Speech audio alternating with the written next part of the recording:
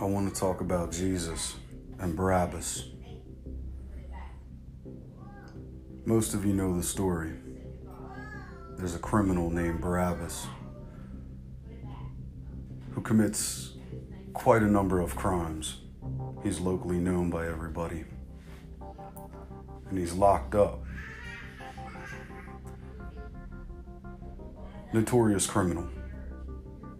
But then there's Jesus, who when he's taken is brought to a judge who gives the people a choice, because according to the custom of the law at that time, one prisoner was to be released. And as the crowd stands before Jesus, Barabbas, and his judge, they have a choice to make, who they will choose to be set free. And as the story goes, the crowd yells, "Barabbas, Barabbas, give us Barabbas." A ruthless criminal who was notorious for causing trouble and stealing and robbing and doing all sorts of thuggish deeds. And then you have Jesus, who there's no false or wrong or sin in him. He stands quietly and silently, willing to take that place, willing to take the cross. It makes me think, really makes me think, that we are the Barabbas, and Jesus has willingly taken our place. We get to walk off and be received to the crowd again in freedom, being a criminal and falling short, worthy of judgment. But there's Christ, who is willing to obey the will of his Father and take the place of judgment on the cross.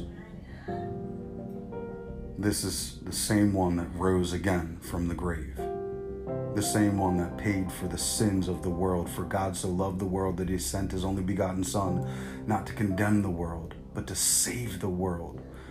Those who believe and have faith in him would have eternal life. Paraphrasing that verse, I don't remember it word for word. But I understand what happened. I understand that there was a debt that needed to be paid. How many times have we been Barabbas in this life? And there's God just calling and crying out to us saying, "I'll pay for it all. I'll take your place. I will silently go and take your place. All the punishment that and wrath that is due for you, I will take it." Jesus reminds us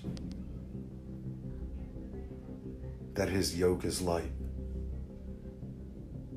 That if we're burdened, to come to him, to give him our burden, for he is willing to take it and pay a price. A really quick speak piece tonight. Thank you for everybody who listened and supports this message. This is not my own message. This is not of this world, but it is for this world. God bless you all in Jesus' name.